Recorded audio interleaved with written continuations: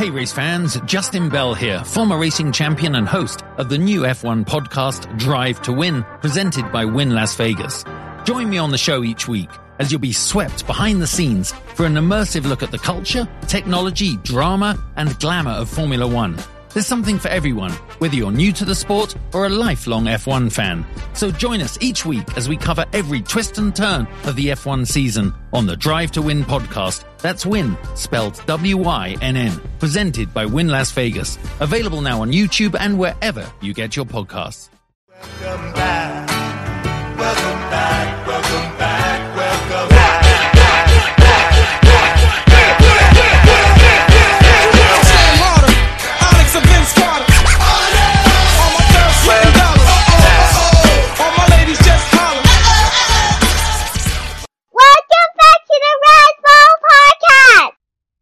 All right, welcome back indeed. Episode number 56, Razzball Fantasy Basketball Podcast Sun Edition. I'm in Hawaii, so mahalo, aloha, all that good stuff. Joel is with me once again, as always. What's going on, Joel? Well, I am not in Hawaii. This is not a business trip for me. I'm in Milwaukee, which I've often described as the Hawaii of the Upper Midwest, but I'm jealous is how I'm doing, man. Aloha. But you blazed the trail because you were there earlier, and I'm just getting your sloppy seconds, basically. I mean, different islands, I feel like we're going to have different experiences. Yeah, I am glad that we're now in drafts. This season has had both of us in drafts in Hawaii. That's right. And that the other person has been jealous. So That's right. Maybe we can build a work expense for this. We can just do draft season on the islands. Hopefully. I want to, my dream is actually getting everyone to Vegas at some point, just drafting out there. That would be awesome. I mean, I know they have all the NFBC stuff out there, main events and things like that, but I think just like a Razzball draft or, whoever wants to, right? I think that would be pretty awesome. I know one of the guys, Grizz, he goes to Summer League, watches all the Summer League games out there. That'd be kind of cool too. So, one day, that's the goal, right? That's the dream. Man, my wife is actually heading out to Vegas this weekend. She and some friends are going to an Adele concert that has been delayed and through COVID and then through failures on her end. And so everyone I know is on vacation, or at least you and my wife are on vacation. And I'm at home with the dog in the winter. So I'm not bitter though. I'm having a cool time. Gotta grind away, Joel. Grind away. Indeed. All right. So this pod, we're gonna go over. So we're 33.3% of the season, through the season. Wanted to go through, kind of recap where all of our drafts, where we're at, maybe some insights that we've gleaned from them, and then after that, we are currently in a draft with Rocco Zeroto, 12-team league on Fantrax. So we're in the fourth round right now. So, we'll kind of give our thoughts on that. We had a bunch of other stuff planned, but I think that's going to be, I have a feeling we're going to be talking a lot, about that. So, before we get started though, can you do the shout outs, to the numbers, Joel? I need to pull up the Thrive Fantasy thing. I can, yeah. So as Son said, this is episode 56. Because we got started with the hailing numbers of players late, there aren't a lot of 56s out there, and so we sort of had to pivot. So we're looking today at players who have scored 56 points in a game 27 times. There are a lot of familiar names on here: Elgin Baylor, Kobe Bryant, LaMarcus Aldridge. Harden's done it. LeBron's done it twice. MJ, Karl Malone, Oscar Robertson. One of the person that we're highlighting for today, though, is a personal favorite of mine, DeMarcus Cousins. He scored 56 points in 2016 in January against the Charlotte Hornets. It was a Friday night in Sacramento against two under 500 teams. The Kings were 20-24. The Hornets were 20-23. Cousins scored 56 points on 21 of 30 field goals, 13 of 16 free throws. He had 12 rebounds, 4 dimes, 1 steal, 2 blocks. And because this is the like Boogie era Kings, they lost this game. The Kings were up 61-46 at half and gave up 42 points in the third quarter. Charlotte rallied. The game went to OT. The Hornets won by a single point. That's so That's just like vintage Kings shit there. Interesting collection of names on the rosters though. For the Hornets, they started Kemba and Jeremy Lin alongside PJ Hairston, Marvin Williams, and Spencer Hawes. Lin played 50 minutes in this game. And then for the Kings, it was not the glory days for them. Boogie and Willie Cauley-Stein, who actually I saw in Vegas after Summer League game once. Rudy Gay played 41 minutes. Ben McLemore started at the 2 and played 16 minutes, although mostly Darren Collison came in and played a lot. He got 39 minutes. Collison now is out preaching the word, I believe. And Rajon Rondo, who I forgot was a King, honestly, played 42 minutes and dropped 20 dimes. 20 dimes, 10 rebounds, 7 points. Could have messed around. Weird game, man. But shout out to Boogie. Shout out to the other people who scored 56. I don't know. It might be worth looking into now. Just like, this has happened 27 times. How many of them happened in a loss? Because if you put up 56, you probably should win. True. Yeah, no, that's a good point. Yeah, we'll have to dig into that. But yeah, I'm glad you highlighted the Boogie. That's brings back some really good names, nostalgia. I mean, you shouted out Koufos, right? Kostas Koufos, right? No, Kostas Koufos did not. You gotta get. I overlooked him. 9 minutes. He was a minus 11, 0 for 1. Got 1 shot up. Koufos is infamous on the Rasbo streets. That's true. Yeah. Shout out to it's Craig who's big on Koufos. Yeah. Yeah, Craig Bozich. Yeah, shout out to Craig. Interestingly enough, real good players who are still relevant in both fantasy and real basketball to this day were DNPs. Nick Batum was a DNP. He had a toe injury. Cody Zeller was DNP'd with a right shoulder injury. Jeremy Lamb also had a right toe injury. There was mysterious toe action going on in Charlotte. And Seth Curry of the Sacramento Kings couldn't crack the rotation that night. 2016, I don't even know who that might have been coaching the Kings at that time. I don't remember. It was really before I started watching them. It was pre-Jaeger. So maybe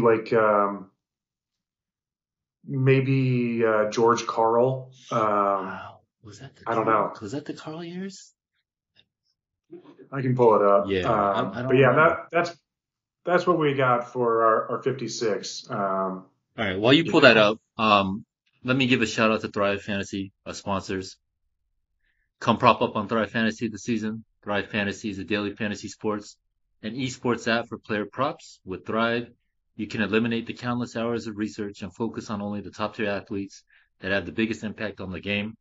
Choose 10 out of the 20 available player props to build your lineup. Each prop is assigned a fantasy value for both the over and the under based on how likely it is to hit. You hit the most props, rack up the most points to win a share of the prize pool. Thrive has over 100,000 guaranteed prizes for the NBA season. Use promo code RASBALL when you sign up today, and you'll receive a 100% instant first step deposit match up to $100. Download Thrive Fantasy on the App Store, the Play Store, or by visiting their website, www.thrivefantasy.com. Sign up and prop up today. All right, you got that info? Yeah, it was George Karl. The 15-16 season was his last in Sacramento, and then Jaeger took over afterwards. Yeah, boy, he loved Boogie. The salad days. Yeah, he loved Boogie. I mean, he was definitely. Yeah, we should have figured that because, I mean, he brought him to Denver too, right? So, I don't know about that. I think that might have been the Mike Malone crossover. All right, let's see. But well, because I remember, I feel like Cousins, Cousins and Carl got in some like Twitter arguments once Yeah. afterwards. I think Cousins called him, used the snake emoji in reference to him. That's right. That's Uh, right. You got a good memory. you know, you pay attention to the Kings. Like there aren't a lot of like highlights you can grasp onto. So like when the play-by-play announcer and the former star player get into it online, that's Yeah. really all you got. Right, You know? right, right. Um, All right, I'm feeling it. that is plenty of Kings talks, especially a 6-year-old Kings team now. So yeah, we wanted to touch on how things are going here at the third mark. Yeah, all right. You So played sorry. Yeah. in a lot more than I did. So maybe just some key ones that you wanted to touch on, or some ones that you think might be useful for the general population here. Yeah, I'll go through my teams. Yeah, so yeah, I'm tripping. All right, so Boogie, yeah, Boogie was at Denver much later. For some reason, I thought he Mm-hmm. was there for longer and for earlier. So, all right, anyways, I'm gonna blame it on my trip to Hawaii. So there we go. That's right, man. You got jet lag. I can't believe you're not doing this from the beach, frankly. But Yeah. All right. When Joel kind of wanted to go through, kind of recap our teams, I kind of didn't want to. I kind of wanted to be like, I'm going to Hawaii, sick, can't do it, but got to do it because we have been talking about process this whole time, and you kind of have to uh, learn and be honest with where you're at, right? Reassess and assess things and try to glean information. So I did a bunch of drafts in the summer, 9 draft champions. So um, I'm in second and one, which was actually the first draft of the year. So I think that one started off. It's actually a Luka team, which is interesting because I usually don't like Luka or Giannis in Roto, but I think I was eight or nine. Um, so yeah, started Luka and then Tyrese Halliburton fell to me. And yeah, after that draft, there was, he wasn't lasting that. Yeah, he was going in the end 11, 12. Like he wasn't going into the second round. So, I was pretty fortunate there. So, that's my best draft so far. I have 1/3 and then the rest is just a bunch of crap. 8, 9, it's not bad, but 2 teams at 10, 2 at 11, and I have one, last place team. Raz Jam, third in my league. Not bad, but I did feel really good about that draft. That was one of my, favorite that's drafts. right. So, I um, remember you having good things to yeah, say about that yeah, draft. and I still like that team, and so I think that team can do something. But man, the guy in my league that's in first, like he's like destroying us. So, we'll see. And I did lose Kate Cunningham in that league, so that kind of hurts. But uh, I do remember, that particular league, I basically cuffed all my guys. So I'm pretty happy that I did, right? So now I have Killian Hayes. So it kind of negates some of that impact or that loss. Uh, NFBC, a best ball team, in 10th. I actually did that one with Rocco. I think Rocco is destroying all of us, shocker. Um, my main event team, I'm in 7th. And it's, I I don't know what I feel, like how I feel about that team because I was up near the top in the beginning. I lost Siakam for a bit. Um, I had some other injuries, so I was just kind of hanging in there. That's a team where I picked up Bobo. And I've been pretty active, fabbing, but I feel like I kind of like my team where it's at now.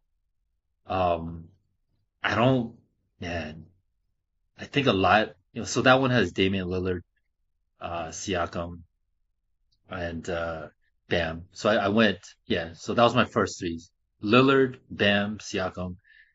I think I can, be okay. I don't know how much damage I can do in this league because like Wong is near the top. I mean, it's basically, Curtis Gaswich, like is all of them, Janicki, like they're all in this one. So like just for perspective, I think I have like 1,450 points or something like that. So I think I'm like eighth or ninth in points or something like that. I mean, Wong has like 1550 or 15. He has like 1,000 points more than me.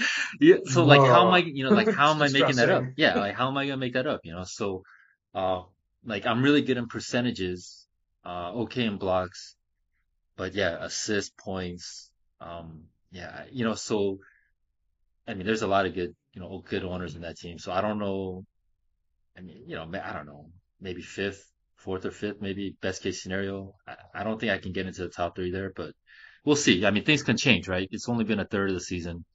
My dudes can get hot, whatever. I pick up somebody and, other players can get, injured or whatnot. So, we'll see. I have an ESPN Roto League, so I'm in second. So I'm liking that one. Yahoo, I have three teams. Yahoo, it's all head to head, 12 team.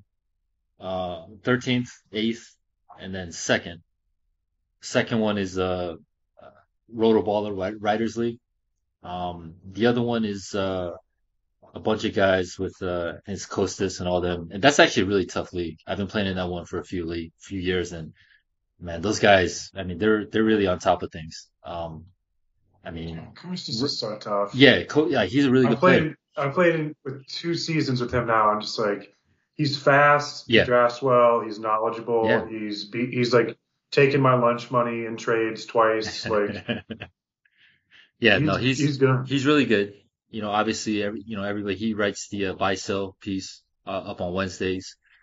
Uh, a bunch of his buddies, like I think a lot of them are from Greece. Like they're really knowledgeable players. They're on top of things. And then the one thing I hate about Yahoo is like sometimes the settings are uh so I get all discombobulated with these teams because there's one that's like you cannot pick up a player until the day of, until all the past games are, done. And then there's one where you can. So I'm all screwed up and like trying to map out things. Whereas like Fantrax, once a game starts, then it's considered over and then you can pick it up, right? But Yahoo isn't. So sometimes that time difference, it helps the Euro guys, right? Because once it hits, the next day, like then they're able to pick up stuff. So, but with that said, I mean, they're really on top of everything, and it's kind of annoying because when I go to the waiver wire and Yahoo has the wait, like once someone picks up someone, they drop them, they have to clear waivers.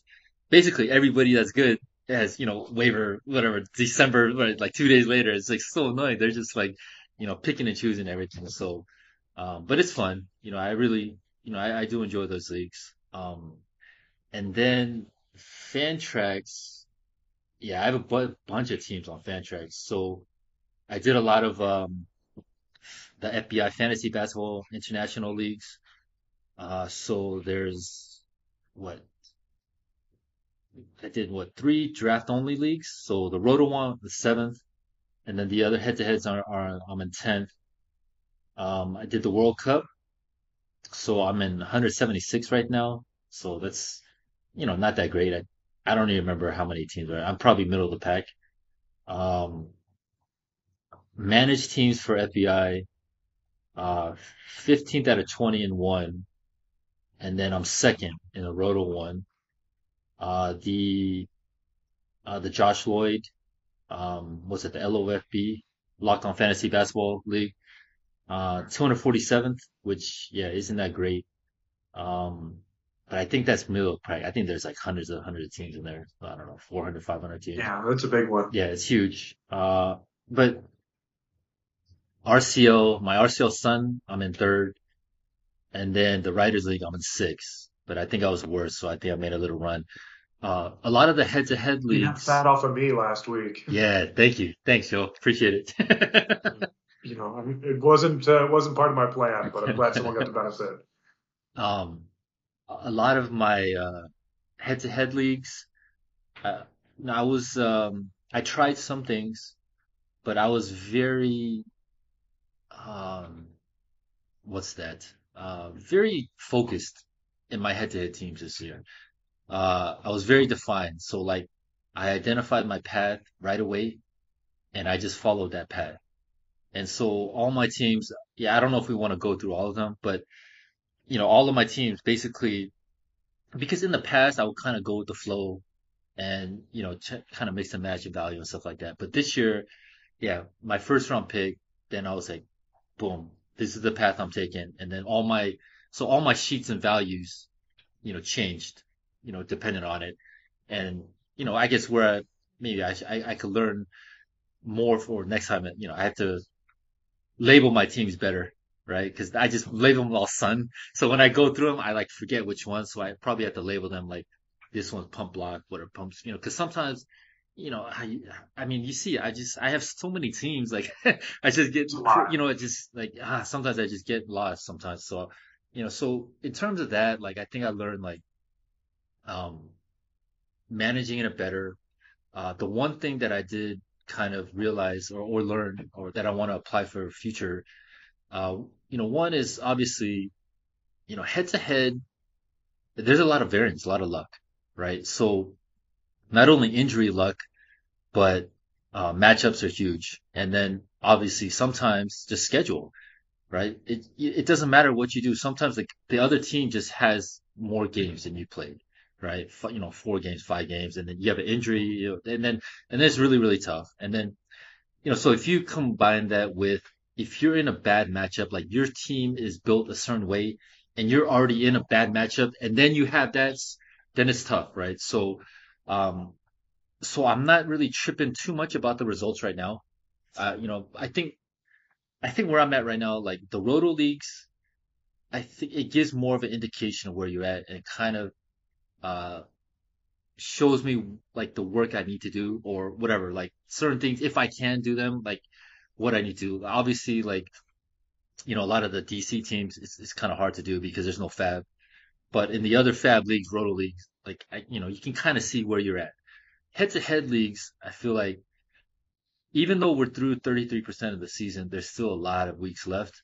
And, just there's been a lot of variance. Like I've been looking at some of my teams and like, you know, like if, for example, I had one team where I went big heavy and then, there were a couple weeks where I had like 3 of my centers down, right? And obviously if I'm, big team and, I'm losing all those stats, it really, really is tough, right?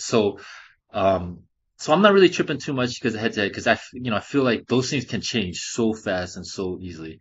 Um, so yeah, but I do really like how I kind of went into each draft. And even though some of the results are there, I do feel like I feel like my execution of what I wanted to do was good. So now for next year, what I need to do is obviously refine that execution, but then it comes down to I need to be better at uh, the player evaluation aspect of it. Because then if I can morph those two, then I feel like I'll be in a really, really good position. So then that goes back to our previous pods about just taking in more information. Because I've already seen the difference in like my process of I like I figured out how I want to bring in my information.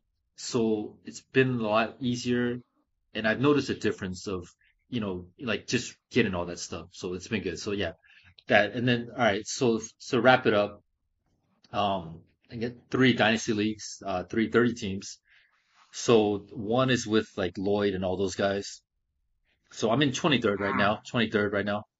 But I'm not tripping too much. That's a team with Franz Wagner, Scotty Barnes I started with, and then I took a shot on James Wiseman in that one.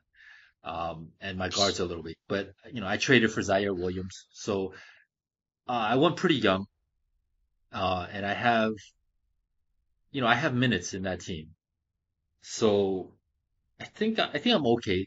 I don't think I'm a contender yet, but I think I think I'm better than 23rd, so I'm not tripping too much. The other ones is the RDA and the RSL, like I feel pretty good, man.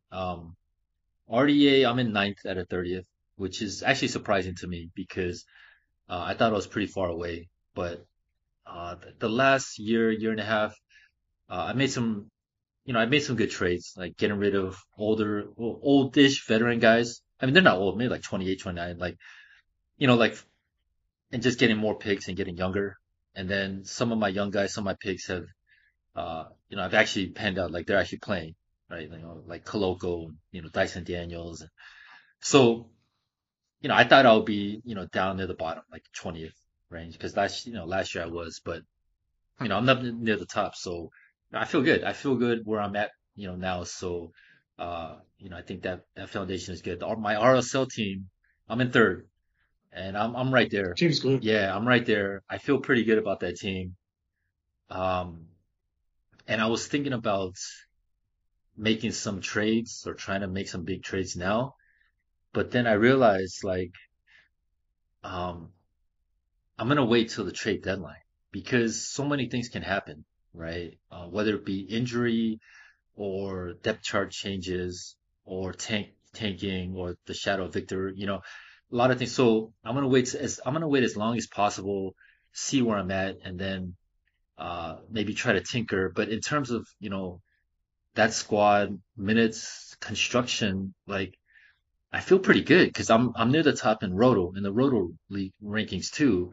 So I have a chance. I'm in contention to, compete in both categories. So, like I have assists, I have threes, I have blocks, um, rebound. Like, so I feel pretty good. There's a couple players there that are kind of dead weight, which I would love to upgrade at some point. But I'm not willing to because the mistake I made in the RDA was like I shot my load way too early and on stupid, stupid players, right? So um I think I learned from that experience. So yeah, we're good. So, kind of talking through it actually, I don't feel as bad. Um I have a lot of bad teams, but at the same time I put up a lot of volume, right? So I guess at some point like if you punch enough, like you're gonna connect once. So, if I can win a couple, then I think, it would be good. But, with that said, I do have a lot of crappy teams that, I could learn from. So, all right. So I just rambled on there for quite some time. So let's go through your history here, Joel. Where are you at? Yeah. Well, I get to cover myself in glory now, huh? Uh, I did not play in as many leagues as you did. I generally don't play more than that just because I find it to be really challenging to manage, even with like draft champion formats or like where you're not really, you're only making lineup decisions maybe twice a week. I just find it to be a lot. Yeah. Um, we've talked previously about how that Writers League team is gone, and so I don't feel like I really need to rehash that. It's just a lot of things have gone badly. I've drafted really poorly. I've made some poor decisions. Yeah. I've made a bad trade with Costas. Like everything that you could do poorly, I've done poorly. I'm really disappointed in my Razgem team. That was a thing that's a team that's really gone sideways, mostly because that was a guard heavy build, and I really was struggling to figure out where like my century stats were going to come from. I put a lot of stock in Rudy Gobert being the guy that was going to be a really big field goal boost, was going to be a big source of blocks. We've talked recently about how that's just really not happening for him in Minnesota. I complimented Rudy Gobert with the foolish idea that JaVale McGee was going to be the starting center for the Mavs, and so I was there with you. Those big man stats just really didn't happen. And then Trae Young and Keldon Johnson on the same team have just obliterated my field goal value. I mean, I pulled it up while you were talking. Yeah. That team is shooting 45%. 45%. Wow. We're really, really struggling. It's disappointing because I was really bullish on that team too. I remember talking with you about this and saying, if these forwards can take this next step, then I really like my collection of guards. Right. And Scotty Barnes has really struggled.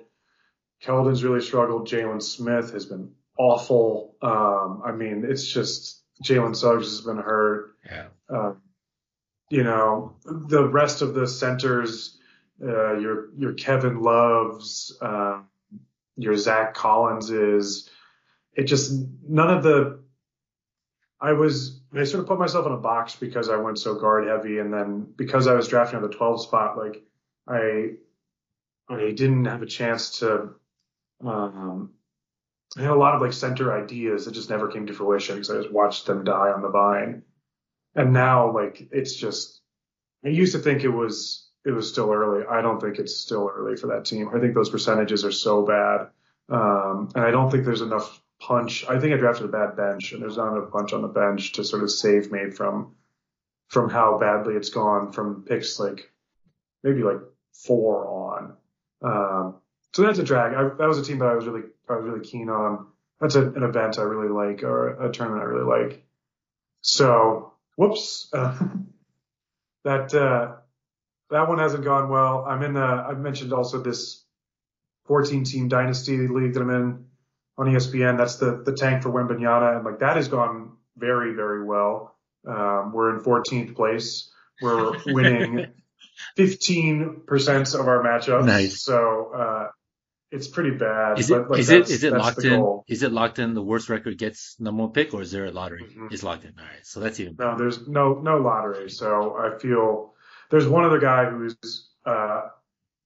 it's kind of inexplicable how his team is like close to being as bad as mine is, but, he's there. And so it's a little bit of like a worry in the back of my mind. If I somehow can't pull off this tank where like Ty Washington is one of the 15 players that's on the roster. Like, I don't know what else I can do, you know? I've got at least 2 guys that are in the G League, plus Moses Moody. Like, no one plays. What do you mean we're winning games? So that's a successful failure.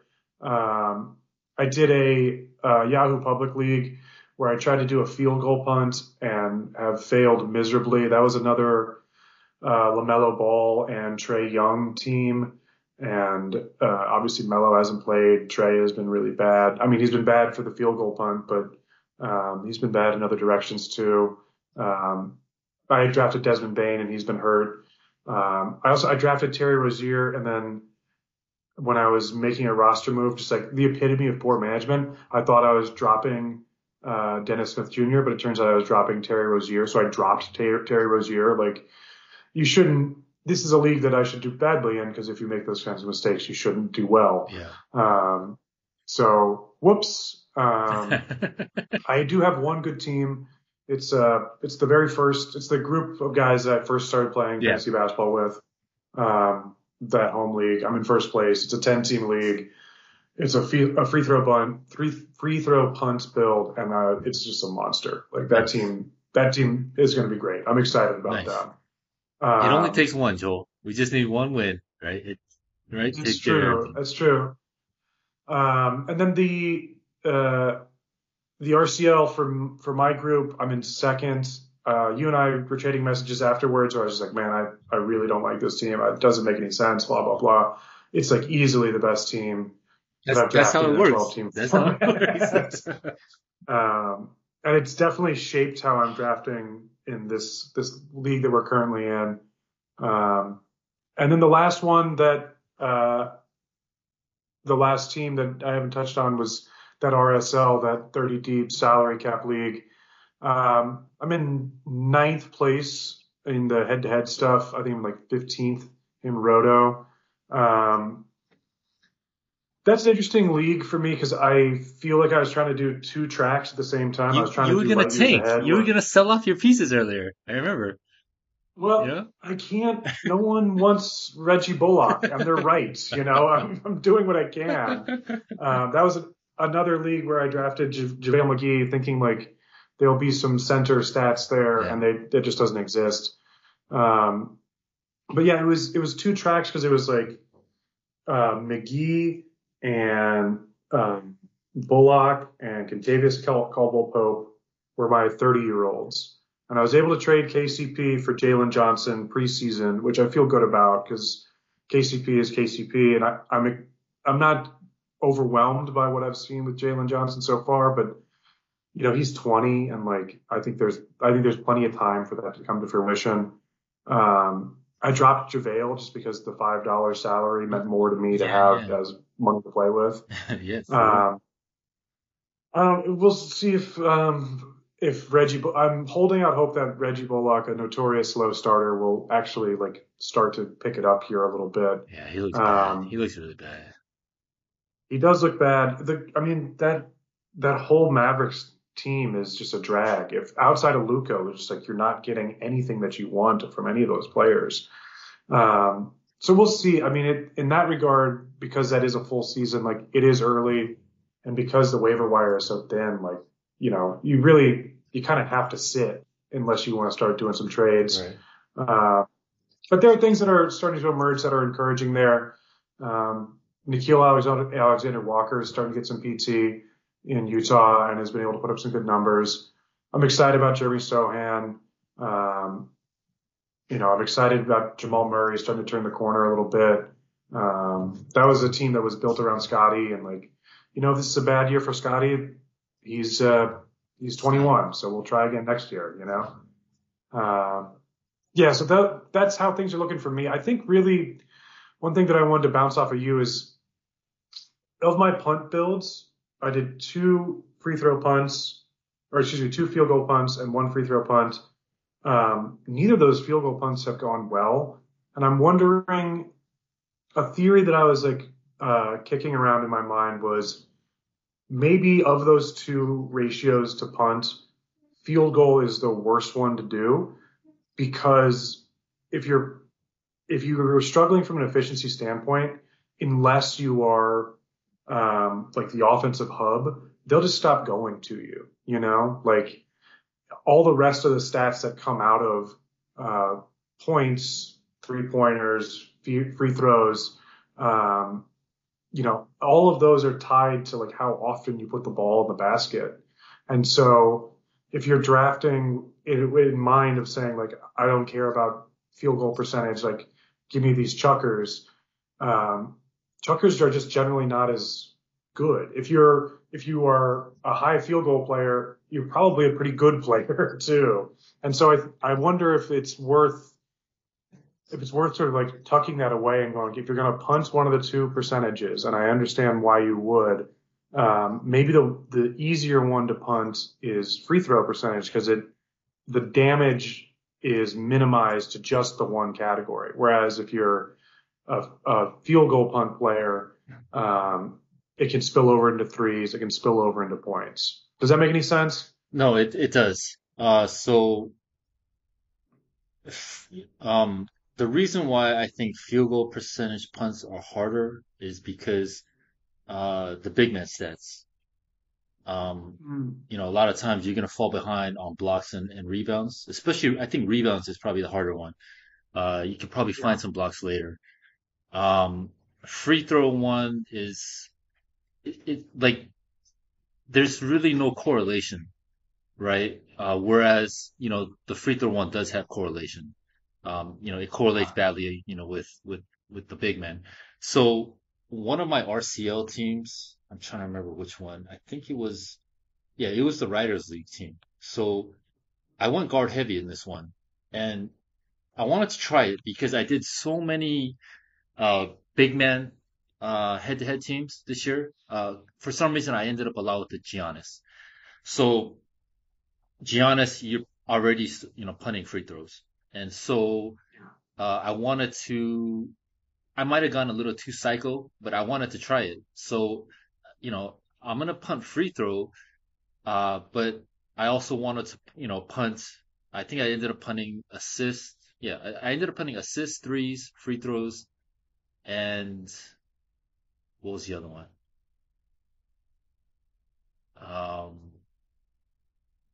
I guess a semi points punt.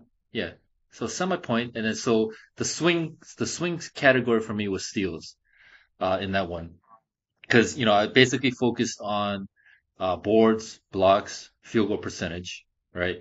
And so I had like, I don't even remember, at least three of those cycle big man teams. So, I think my Writers League team was one of the last, it was the last draft I did. So I wanted to, I ended up, I think it was like 11 or 12.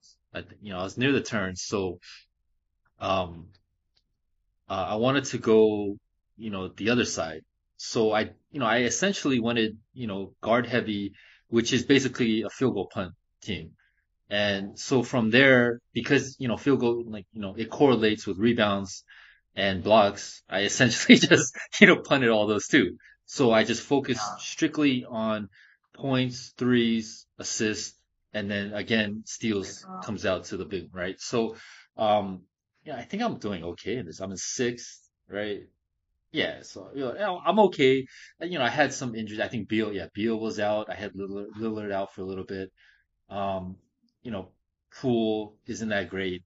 Irving, was out for a little bit. But, when they're all clicking, Irving, Lillard, Poole, Beal, I mean, it's not bad, and then if, I was expecting more from Eason, right? So I don't know. I think there's some, you know, I think I have a chance if, things break right. I have, Levine in this one too.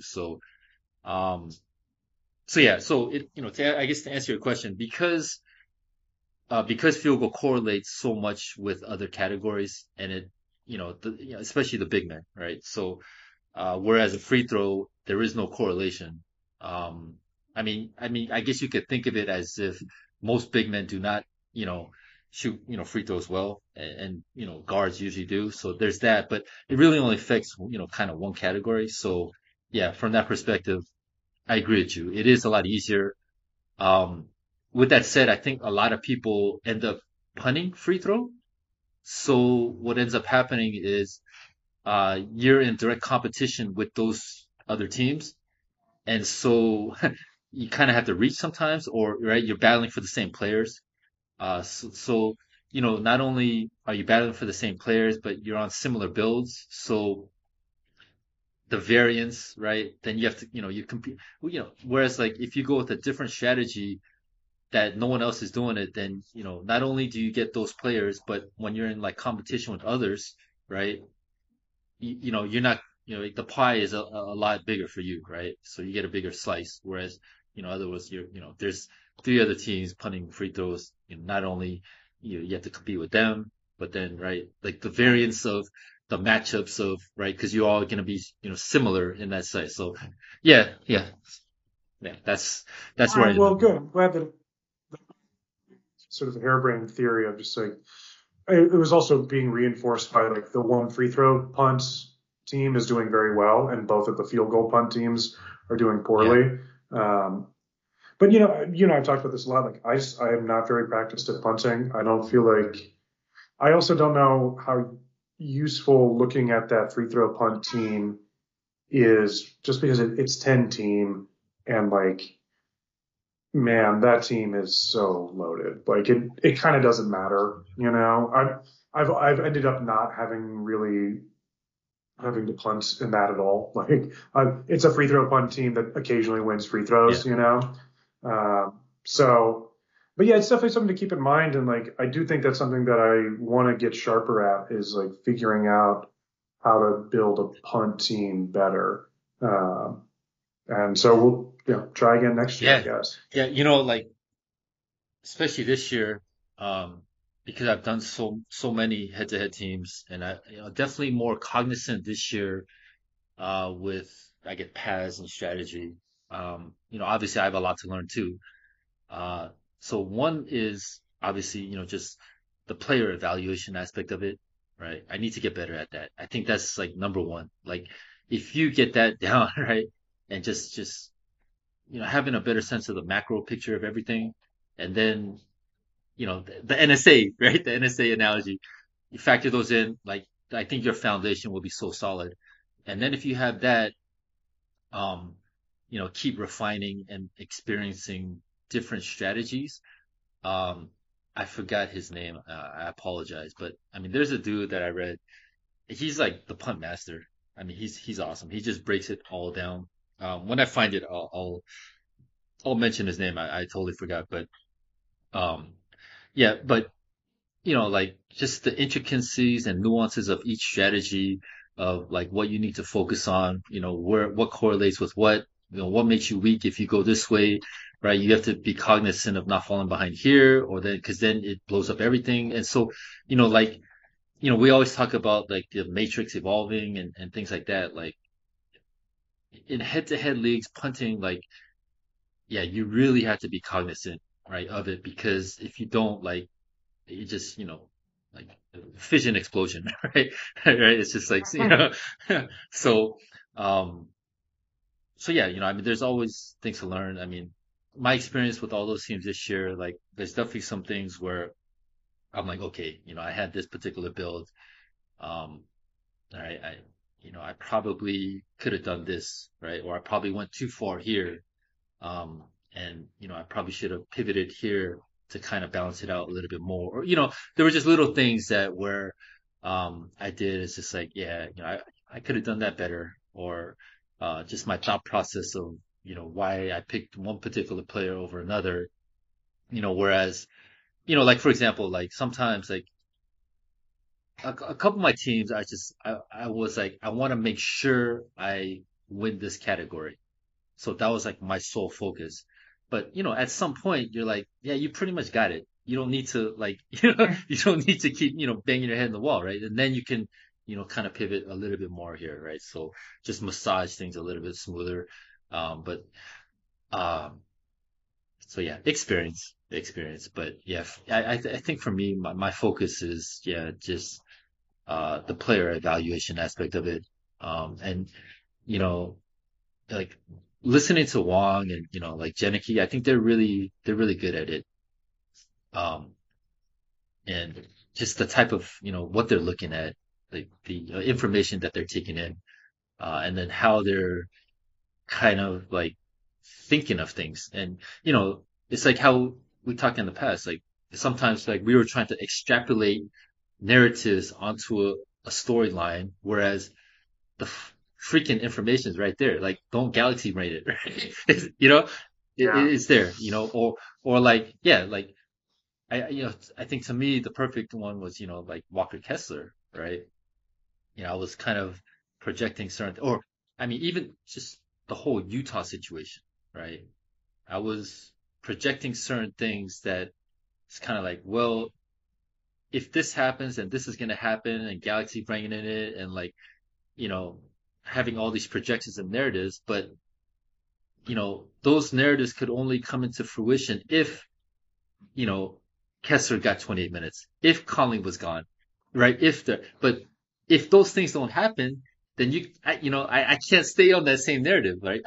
you know, Yeah. because usually I'm pretty good with when new information comes to light, then like, I'm able to reassess things.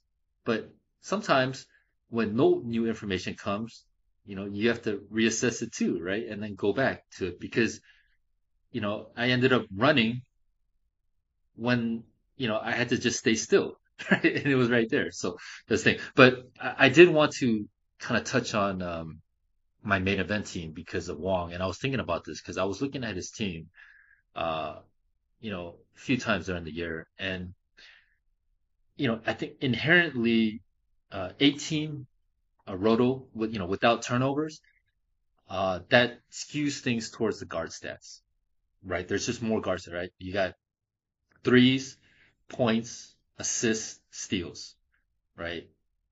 Percentage, oftentimes. Yeah, yeah, right. So, all right, so blocks, rebounds are the big man, right? And then field goal percentage, and then field free throw. So you got the 5 and 3, right? So it's skewed towards guard stats, and especially in Roto, um, I think you want to do that. And so, looking at his teams, like one thing I realized, like not only I think he's of the same opinion of me, minutes are gold, right? So like he's just getting dudes that are gonna play, like 30 minutes starting, yo, all right. And then past that, like, you know, dudes that like have, usage or that are gonna score, right? So, earlier I was saying he's like 1,000 points ahead of me in points. It's actually more actually. So I'm gonna pull it up right now. So yeah, it's insane. So he has 6,220 points. The next closest guy, second, Curtis Gazowicz, he has 5,600. So he's 600 above second place. I'm at 4,900. How am I catching up to that? Right. And then, You're not going to catch up. yeah, right. So, but, so I'm looking at it, I'm like, all right, so minutes, points, usage, right? So Like, all right, let's look at his threes. So threes, yeah, he's second, 602, right? First place is 613. So then I'm thinking like, yeah, like points, threes, usage, minutes. And then so I'm thinking like, where is he getting his blocks and steals, right? And it's, not, okay, so NFBC, you have two centers, right? But he filled them up with Kelly Olynyk, Christian Wood, and Kristaps Porzingis, right? And those are more offensive oriented centers, right? Where Porzingis is going to give you the blocks, right? Christian Wood, right? Olynyk, but he was able to get some blocks from them and then, fill in with like a Jaden McDaniels type, right? But the rest of his team is, Tatum, DeRozan, RJ Barrett, Kevin Porter, Malik Monk, right? Devin Booker, like that's why he's the freaking GOAT, right? Like, I think not only just experience, right? But, like I was able to get a little picture into his head, like how he thinks, and it's just on a different level, right? But, if you look at this, like Killian Hayes, I mean, he spent 50% of his fab budget on him, right? And I spent, 25%, and I thought that was good. But, it's like, hey, right? Like he's gonna start now. Kate's done, right? So, I mean, if you just look at his team, it's just all scores, right? Usage guys that are playing minutes. There's no really, the only kind of guys like Tari Eason, specialist for steals, and I think he feels like there's upside there, right? Melton. And there is. I think he's right. Yeah.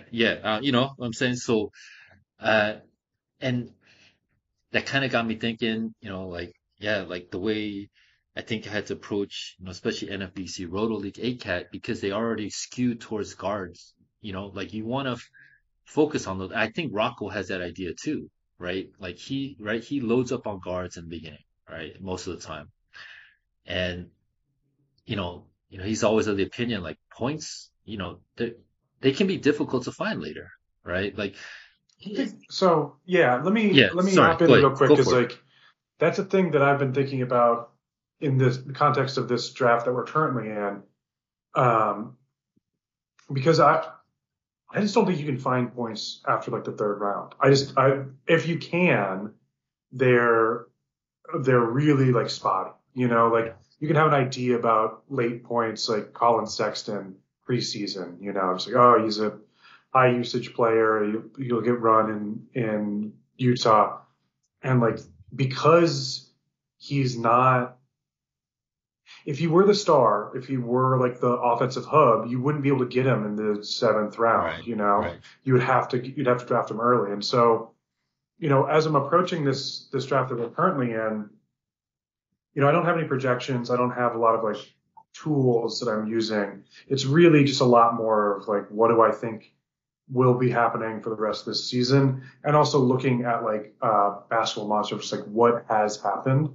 And an interesting thing or at least an interesting to me thing that I picked up was like, I was looking at points because I took Zion in the third and I was just like, well, like there could be some downside to Zion there. I'm actually really excited about it. But once you get past like the first 25 picks, like the point value just dries up. Yeah. It just isn't there, And so that's a thing that I definitely, when you're reading off Wong's team, it's just like, all those guys score. Yeah. And it's so valuable because you end up in a situation like where you're at, where just like, that is just like 12 points in the bag, put it away. Like those 12 just belong to Wong. Sorry. Pretty much, yeah. It's a wrap. It's a wrap. And especially I think, obviously draft champions in a fab league is totally different. You kind of have to do it differently. So, where he's at now, and I think the great thing he does too is like, the Jeremy Grant type of guys, like the guys that can score, right? But, the long athletic guys that can get steals and blocks, kind of like, stuff the stat sheet. Like those guys help too. But now, like, there's going to come a point where he's so far ahead, right? In certain categories that, they're in the bank. So he doesn't have to worry about them. So then now he can just use all his fab on focusing on whatever, look at whatever category he's close at, just hammer away steals, hammer away at blocks, which, he could do, right? And I think, the percentages, right? That's my one kind of, a glint of optimism in that team is because I'm really good at my percentages. So at some point, like that's going to remain pretty static.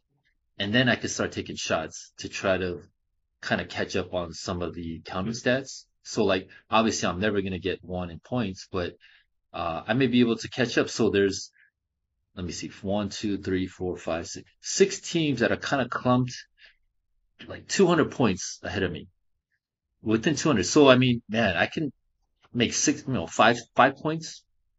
200 points isn't that bad, right? That's definitely doable, right? So, um, you know, 2 points here, right? 2 points there. Yeah, you can fab your way into it, but that's the beauty of what Wong is doing. Like, yeah, he's built such a league, he's gonna bank it, right? Then he doesn't have to worry about it. Then he can go for these like the Carusos of the world, right? That you're gonna score 8 points a game, Get but the specialists. yeah, like they'll rack up 2 steals, or 2 blocks and give you like 5 dimes. So, yeah, that's why like when I used to play more, DFS, if you listen to a lot of the guys,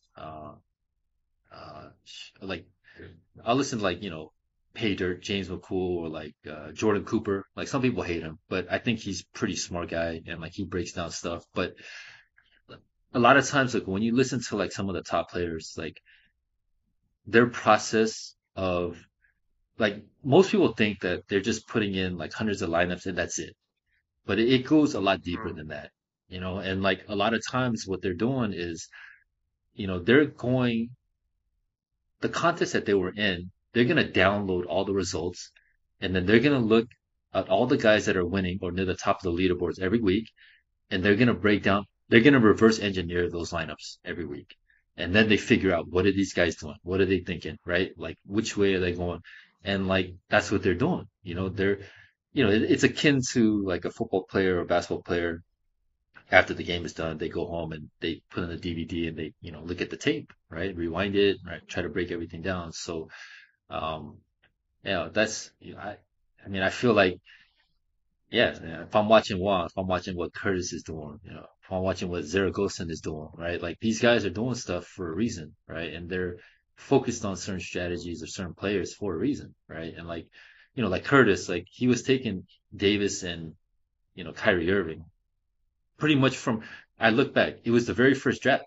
He took AD and Kyrie Irving. Granted, he got Kyrie in the third, and then he took someone else in the second. But, he identified those guys early on, right? So, um, yeah, so I mean, it's always good and beneficial to see what the guys that are winning, what they're doing, right? And try to, you don't have to copy their style, but, just kind of like figure out maybe, can you glean something that'll help you out, things like that. So, yeah. All right. So we're in this draft with Rocco.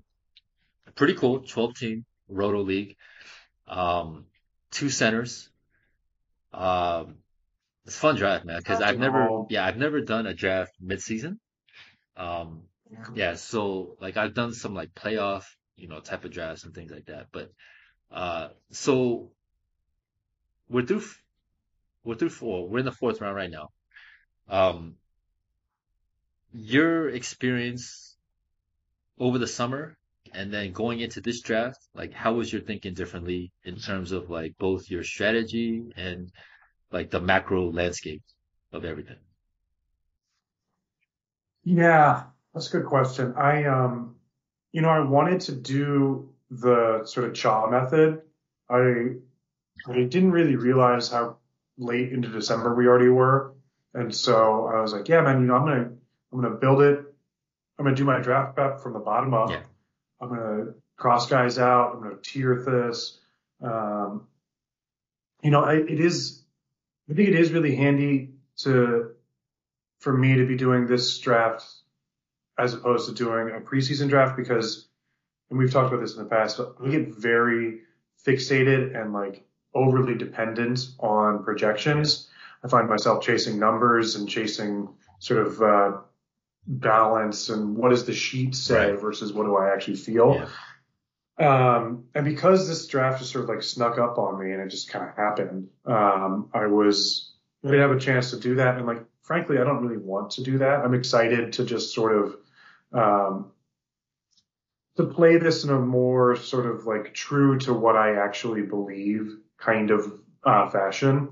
Um, with that being said, I got the 12th pick. I've been picking out of the turn pretty much all year. I don't think I had one draft where I had a top 6 pick. And so I found myself with kind of a similar group of players in a similar spot, which is to say I drafted Damian Lillard again. I had the option, the opportunity to draft Trae Young. I have enough shares of Trae Young. I don't think that's going to be a fun time anymore. If Trae has a great final 2/3 of the season, I have enough shares of him that I will enjoy it, but I don't need to do more. And so at the turn after taking Lillard, I guess the top 12 are somewhat predictable. Jokic, Davis, Embiid, Curry, Doncic, Durant, Tatum, Halliburton, Harden, Giannis, and Shai Gilgeous-Alexander, before my Lillard pick. I don't love the like non-premium bigs. Now with Towns hurt too, there's one fewer of them. And so I kind of knew that I was going to be taking another guard. And with what we were just talking about points, Young was obviously an option for me there, but I didn't want to do it. And so I took Donovan Mitchell there at 13. I'm surprised. I was surprised. And I'm really, really? Yeah. Because my thought on it was really my thought on a lot of these picks are, because we have data and I have some idea of what the shape of the season looks like, I'm drafting players, or I'm trying to draft players that are going to be participating for their teams going forward. And so, the Trailblazers are in the playoff hunt. That is very much Dame's team. Dame is back. The abdominal injury seems to be behind him. I think Dame is a first round player kind of no matter what. Preseason, I didn't know what was going to happen in Cleveland. I didn't know how things were going to fit. But man, Mitchell looks so energized to be there. That team is young and hungry. They're not going to be packing it in anytime soon. I can't imagine they're going to be making any trades that would be taking the ball out of his hands. I love the scoring upside, and he's pulling in like 1.4 steals, which is a big, I feel like you got to get some kind of defensive stats. That's true. After taking Lillard, because he just doesn't give it to you. So I'm excited about the points there between Lillard and Mitchell. I think the assists will be okay. Like I said, I didn't want to do the Trae Young thing again. I considered Kyrie Irving there. No Booker? But I thought about Booker too. Right. I really like Book. He's got a hamstring injury right now. I don't know how serious it is. And I felt like, that's also a guy that's going to keep playing for sure. Between him and Mitchell, it was really close. That's Irving. Good. I don't trust Irving. I don't trust the Nets. Yeah. I think that could go sideways still. So that was how I handled the turn. And excuse me, previously with the Raz Jam, the way that I did that was, Lillard, Young, and then at the third round reversal, I took Gobert, and obviously we've talked a lot about my feelings about Rudy Gobert. I wonder how far he's going to fall, actually. I wonder how far he's going to fall. Well, I'm curious to see that myself. And so I didn't want to do that, and I'm really excited about what the Pelicans are doing. Yeah. I'm really excited about what Zion's looked like this last month, 2 weeks, last week. Like the point Zion experiment seems to be coming back. He's a lot more active defensively. And thinking about points and also really thinking about field goal percentage. Yeah. Like his field goal value is so significant. I went double guard, so I wanted some kind of buoyancy pulling us up.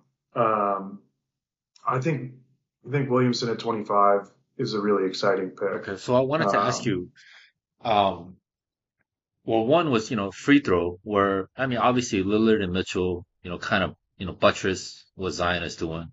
Although, Zion's been better, 72%.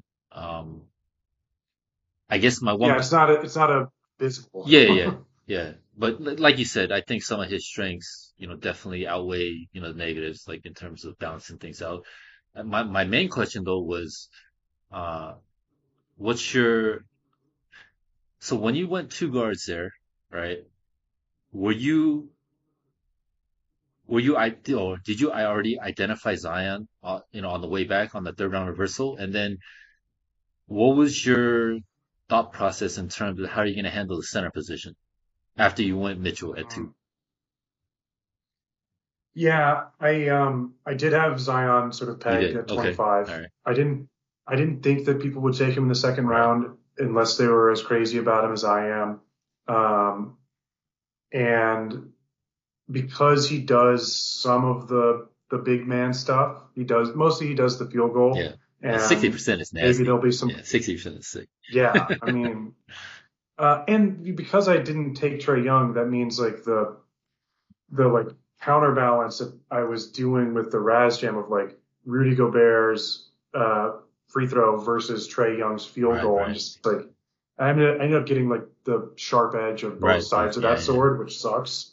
But because Mitchell and Lillard both shoot a higher field goal percentage than Trae does, and because I was conscious of the free throw volume. Mm-hmm.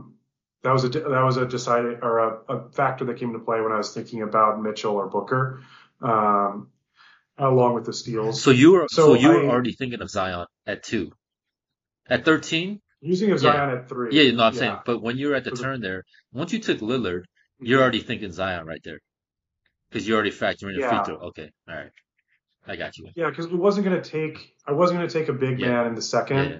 I think like that. That's too early for Sabonis or Jaren Jackson went like 2 picks later, and I was if Jackson had fallen to pick 25, I definitely would have thought about it. But I don't think that I was going to take him at 13. That seems that's too much for a block play. I thought so too. I would like some rebounds. I was surprised he went in the second. Actually, I was surprised, but I get it. I was really curious. I was really curious where he would go, just because he's come back with such a vengeance. Yeah. And the rest of the second round, it's Young, Edwards, PG, LeBron, Sabonis. You took Jaylen Brown. We'll get to your team soon. Kawhi Leonard. Like, none of those guys are having the season that Donovan Mitchell has had so far. And like I said, I knew that I think that this Zion Williamson second half could be the player that we've sort of been waiting for since Duke. Like, I think that environment in New Orleans it's doing all the right stuff. He's a really important player. They're playing with a ton of spirit. Like Willie Green has got that team playing really hard. No, that's fair. They're putting the ball in his hands more. Like I'm really excited about Williamson. Fair. So yeah, I mean, 4 dimes. Because 4 dimes is nice. Yeah. And because I'm on the poll here, like I knew he wouldn't make it back to 45. Right. Like there was no way. And so of the next 2 rounds, like who do I think could be a top 15 player, a top 20 player? Like, yeah, I'll take Zion instead of Miles Turner, Bam Adebayo. There's a little bit more floor there. And then there was a run on guards, and I didn't need guards because I already had 2 of them. So that's how I ended up through 3 rounds of Lillard, Mitchell, and Williamson. To your question about centers, like I get to kind of zig while everyone else is zagging. So I think coming up here at the end of the 4th round, I'm gonna have some choices actually, that I can pick from. Yeah, it might work out because I was looking at the pool, and there's actually some pretty nice nice options there for you. If Rudy's there, are you taking Gobert if he's there? Yeah, he's definitely on my radar, because I still need to get blocks. Yeah. And, on a recent podcast, I said that Rudy Gobert and Clint Capella are kind of interchangeable, which is sort of true, except that Clint's free throw is so much worse than Rudy's. Yeah. And I already have the bit of a free throw jag with Zion. Like, I don't think I can take a sub 60% free throw shooter with Zion. I think that's too much to ask for Dame and Donovan Mitchell to bail out. And so if Rudy's there, I'll definitely give him a long look. I didn't think I'd be jumping back into the Rudy Gobert pool, but we'll see. There are 4 picks ahead of mine, and then I get 2. He might be there because I mean, this is gonna be the 4th, 5th round. I think centers are gonna fly off the board here. Yeah, I agree. I think this is where it's gonna be. Where, I mean, there's some guys later, but yeah, not too many. Yeah, no, I think it's gonna work out for you. It looks like it's gonna work out for you. I think so too. I feel pretty confident to say that one of those 2 picks at the turn will be a center. Yeah. Especially because I still need rebounds. That's going to be along with blocks. That's going to be a stat of concern of mine. Later assists, but I don't think that's going to be happening. It depends on who the guards are, I guess. But yeah, that's how things are currently sitting. And like I sort of alluded to earlier, like, I'm really, I've detached myself from stats other than like what I already know, other than like the data that exists in front of us. And I'm really thinking about how I'm envisioning the rest of this NBA season playing out. Yeah. Which I think is kind of more fun. I like the idea of me thinking like, oh man, I'm just really in on the Pelicans. Like, let's see what Zion's got for us. Cause he could be an all NBA player. Like, he could be on an all NBA team if this goes really well.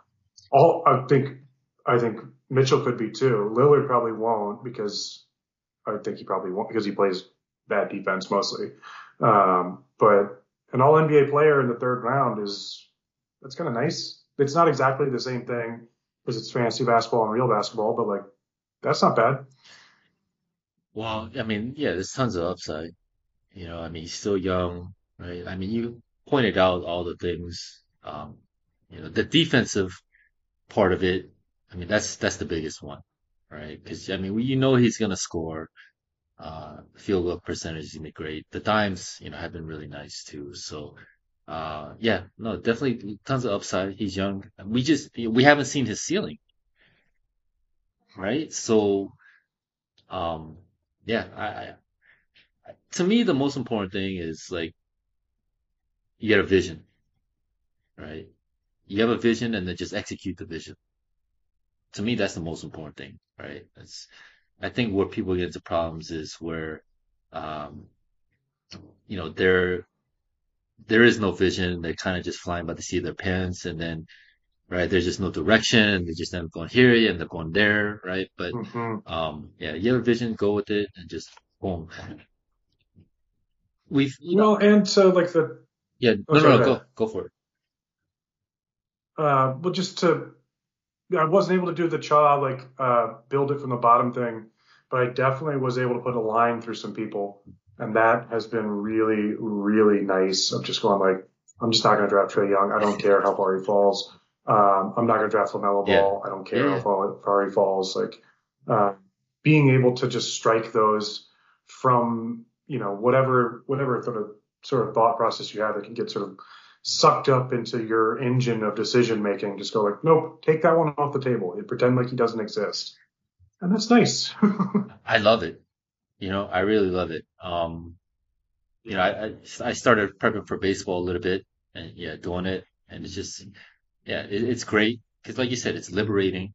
It keeps it simple. And then also the process of, evaluating a player to the point where you're willing to X them out. That's, that means, you've dug in, and you feel confident and then boom, it's done. That's, it's really good. There have been conversations over the summer where I had like, talking to people that do projections and things like that. And, the one thing that they keep, reminding me is that projections are not a prediction. it's basically a medium outcome, right? Like, just, a certain percentage of the time, X player is going to score 30 points, but sometimes he's going to score 10, right? And, you're going in the middle, right? And so that's what projections basically are. It's just kind of to give you some sort of baseline, just some sort of like, a general lay of the landscape to say, right? But, um, like there are times where like, hey, like, and I remember Janicki was saying this too. It's like, yeah, don't get married to the projections, right? And Yeah. just use it as a tool, as a crutch.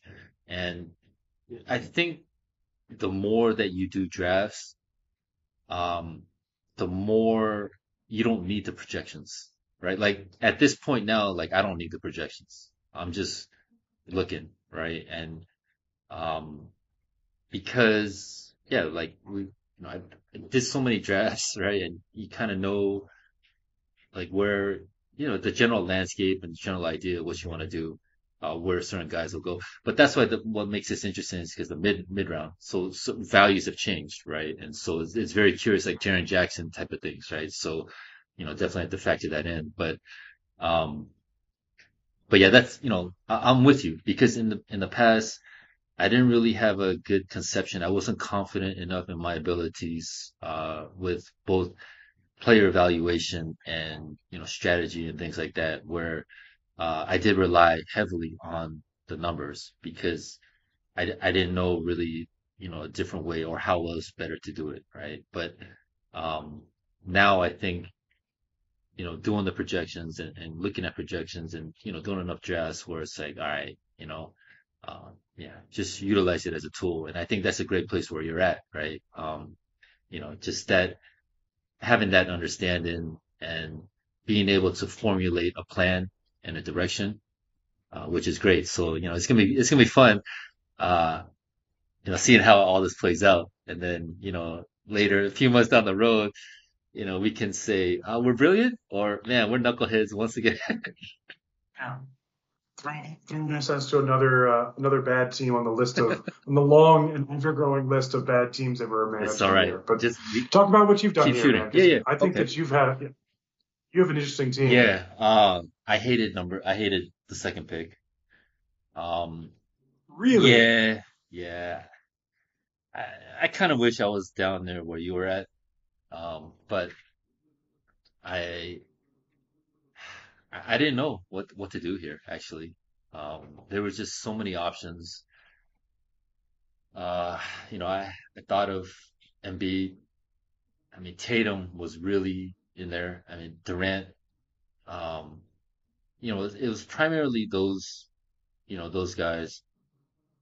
And I was gonna go Tatum actually, because kind of like just the safety, right? Like he doesn't really have too many red flags. Like he's gonna play and he's gonna feel the stat sheet, and you know what he's gonna do. I was gonna think, I mean, KD was in there too because I mean he's pretty much number one player, right? Almost. But at Yeah. the end of the day, like I decided on AD, and there was a number of reasons. One is he's playing. I mean, anybody can get injured, right? So he's playing and, he's been playing through stuff and basically when he's been on the court, he's been the number one player in fantasy. I mean, he's scoring. I mean, he's doing everything. I mean, you're going to get, such a huge jump. You're not falling behind in points, but relative to other centers, him and Embiid are similar in that sense where, right, you're going to get such a leg up from all the other centers from points, right? You get the rebounds, the defensive, impact is just phenomenal, right? It's just crazy. And then he's still shooting his free throws well. Like that was his main bugaboo. He's over 80%, right? Um, so the other two aspects was the center eligibility. Granted, Fantrax is a lot more liberal with it, so there's more options.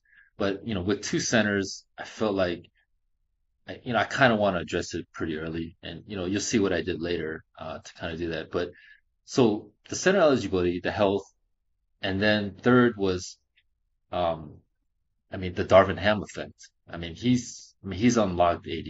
You know, uh, the Lakers are playing at the fastest pace in the league.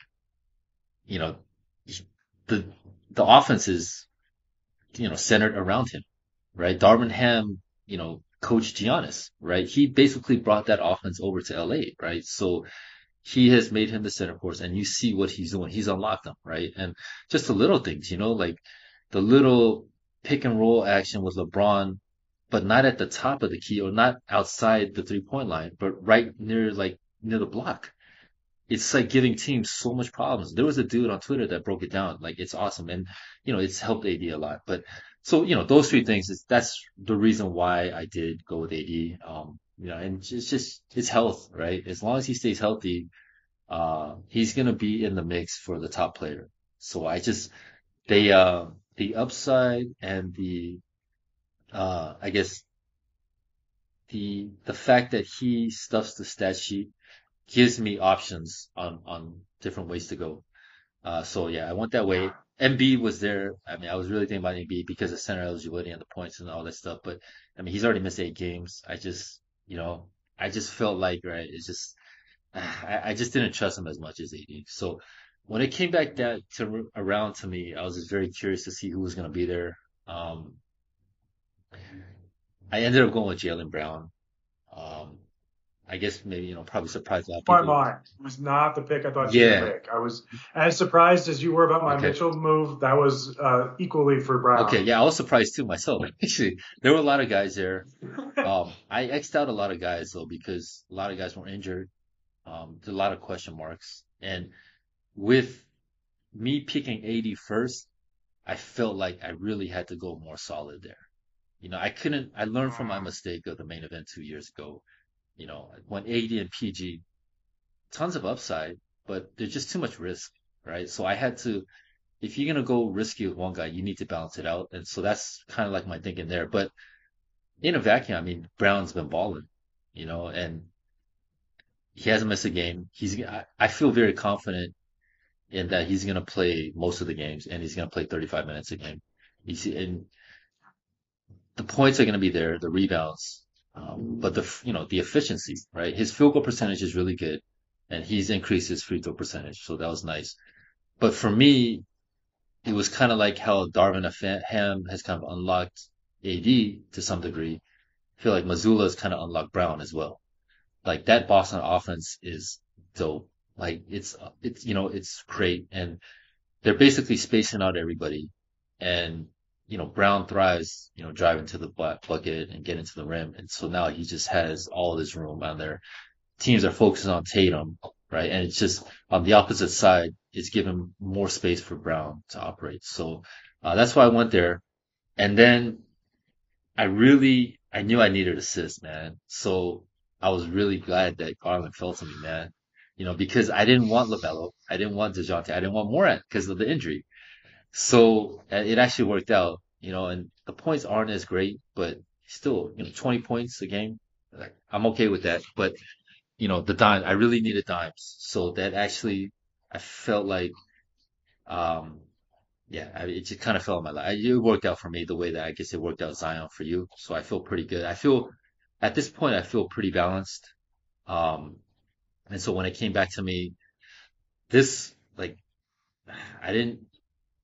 there were so many different ways I could have gone here in round 4. I was really thinking about going the points route, kind of like the dilemma I had with my Rajam team or my, was it the Rajam or my main event team? What do I go Wendell Carter or do I go Zach LaVine? It was kind of like the same decision, but I ended up choosing the big man here instead of going with the points because I felt like some of the points scores that were there, I didn't feel it was a little shaky. There's a lot of question marks.